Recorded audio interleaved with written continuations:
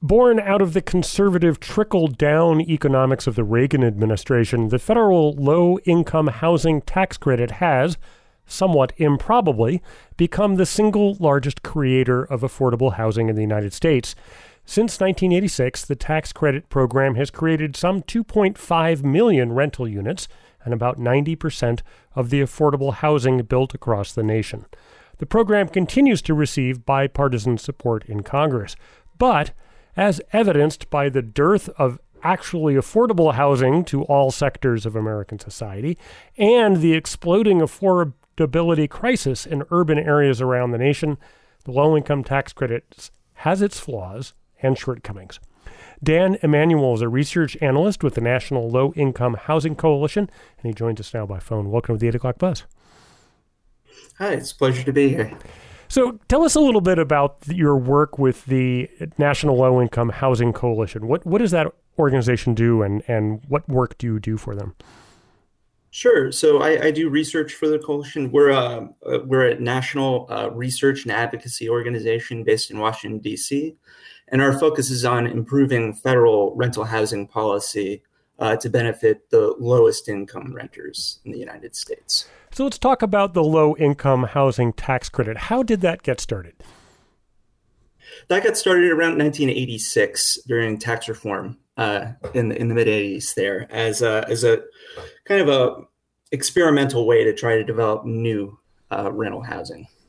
What sorts of programs did it replace, and what made this experimental at the time? I think we hadn't really taken an approach based on the tax code before. So the idea, I think, it was I think maybe meant to replace public housing, which I think a lot of conservatives and probably also neoliberals at the time probably viewed as a failure. So I know this is an incredibly complicated program, but if you were going to sort of give us a primer version of how the tax credit works, can you describe the basic idea of how the tax credit is intended to function? Sure. So essentially, every year, states, the IRS allocates tax credits to every state, and then the state develops something called a qualified allocation plan, in which developers then based on this plan, apply for the credits and competitively, right? And the state awards the credits to successful applicants, right? And then the applicants themselves are able to essentially sell off the credits to raise capital for development. That is a very Cliff Notes version. And what kind of housing does the tax credit program support? It supports primarily rental housing. There's a small amount that ends up getting used for home ownership, I think. But generally, either a project that receives the credits has to have either 40% of the units set aside for households earning 60% or less of the area median income, or it has to have 20% of the units set aside for households earning 50% or less of the area median income. So what happens? What about housing for people who fall below those income thresholds? How are they taken care of? So those are stipulated as the maximum thresholds that are allowed under federal law. There's a lot of flexibility built into the program. It's kind of like a kind of policy devolution, right? So every state kind of implements the program differently. It lays out the rules for the program within the federal guidelines through this qualified allocation plan. So it is possible. So the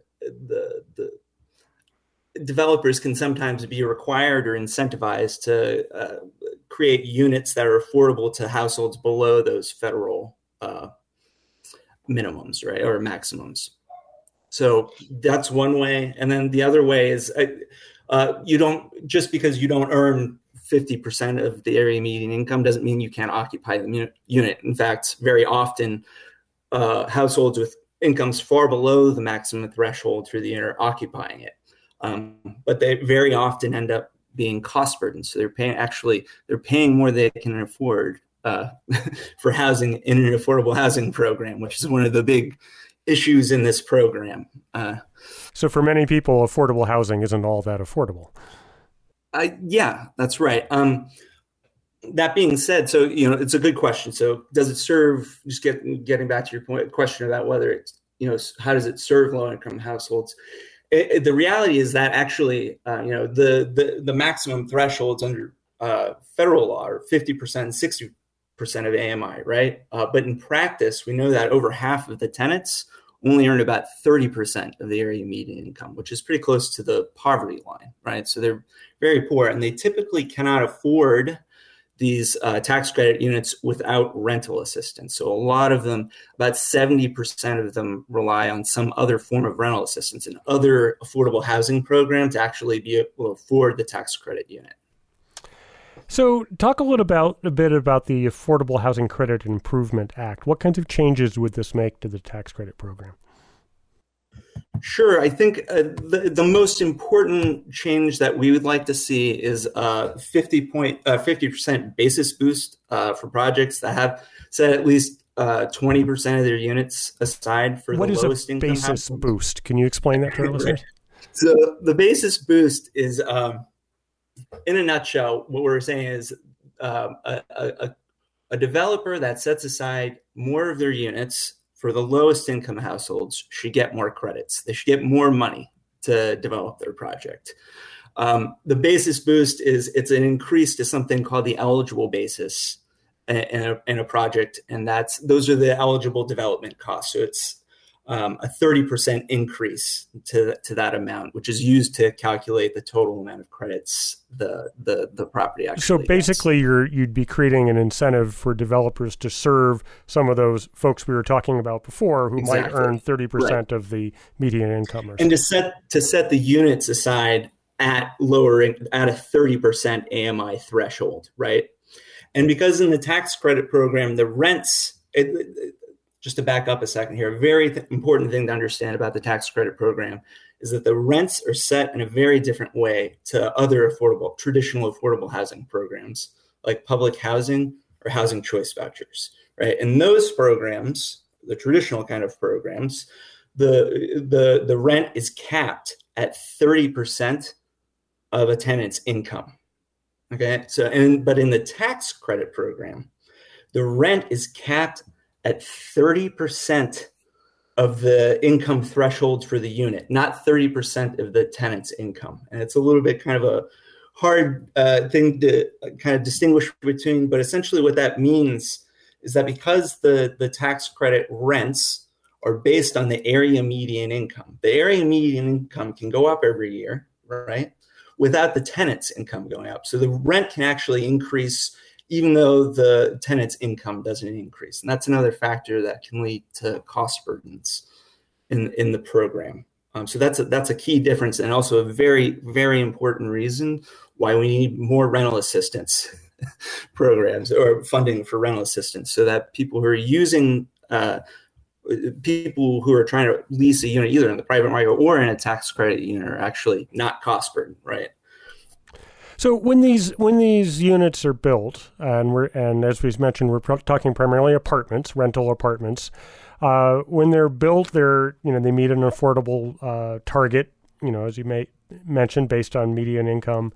How do they stay? Are they required to stay that way forever? Or is there a period at a time when the developer can turn around and say, okay, I'm done with this. I'm going to go get market rates for these things?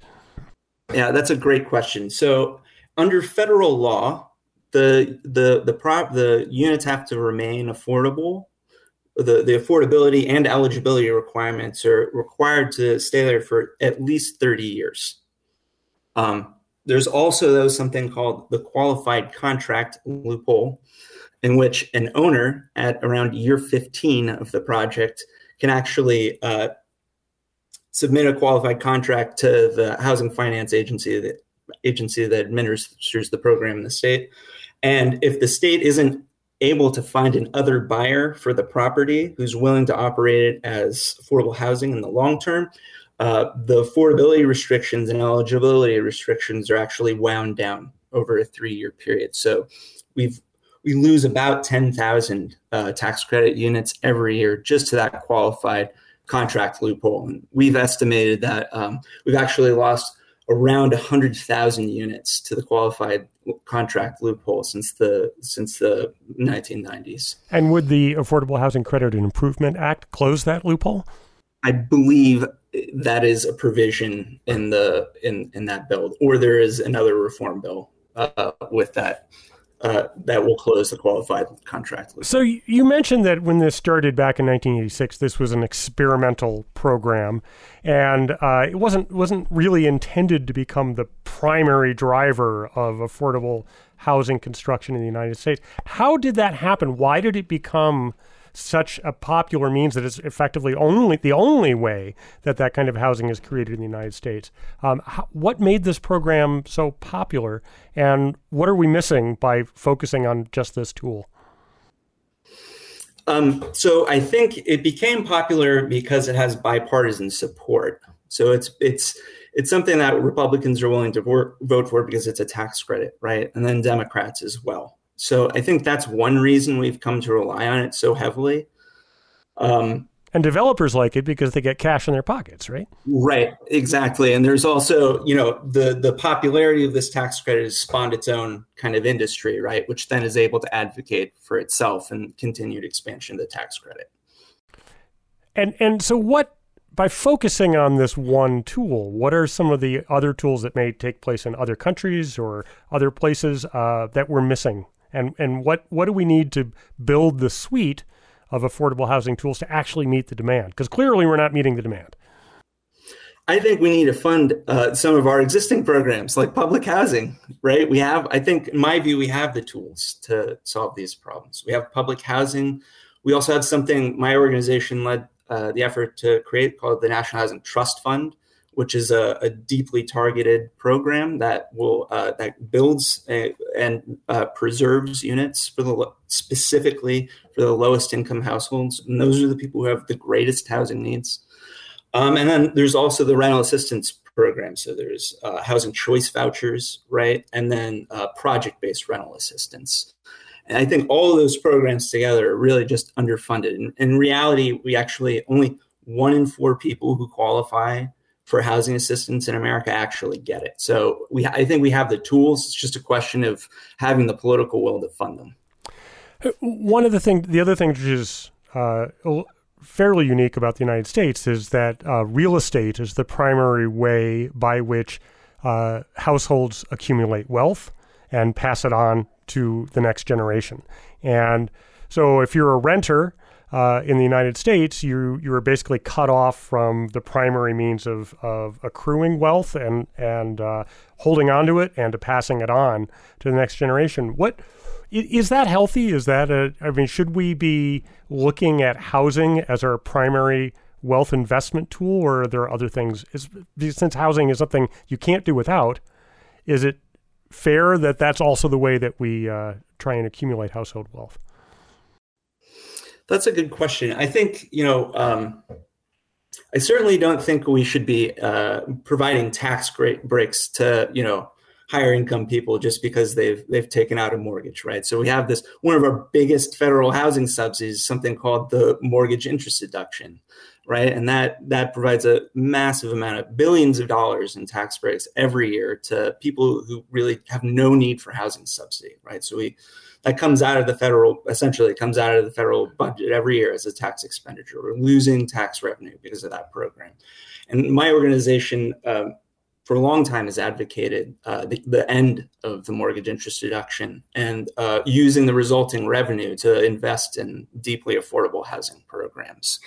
Because we believe that the primary purpose of federal housing policy should really be to promote housing stability, not necessarily speculative wealth creation.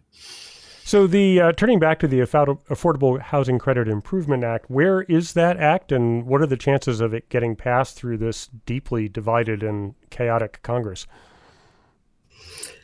That I'm not the best person to answer your questions about. I'm on the research side of things, so I think that's really very much up in the air right now. So we'll have to see. But you're right. Congress is really divided and everything is kind of ground to a standstill right now. So I think everything here, including, everything from Ukraine aid to all of our housing funding programs have kind of like ground to a halt. So we'll have to see how they deal with this kind of like upcoming cliff with the budget. We've been speaking with Dan Emmanuel, research analyst with the National Low Income Housing Coalition. Thanks so much for joining us on the 8 o'clock buzz. And thank you so much for having me. I really appreciate the opportunity.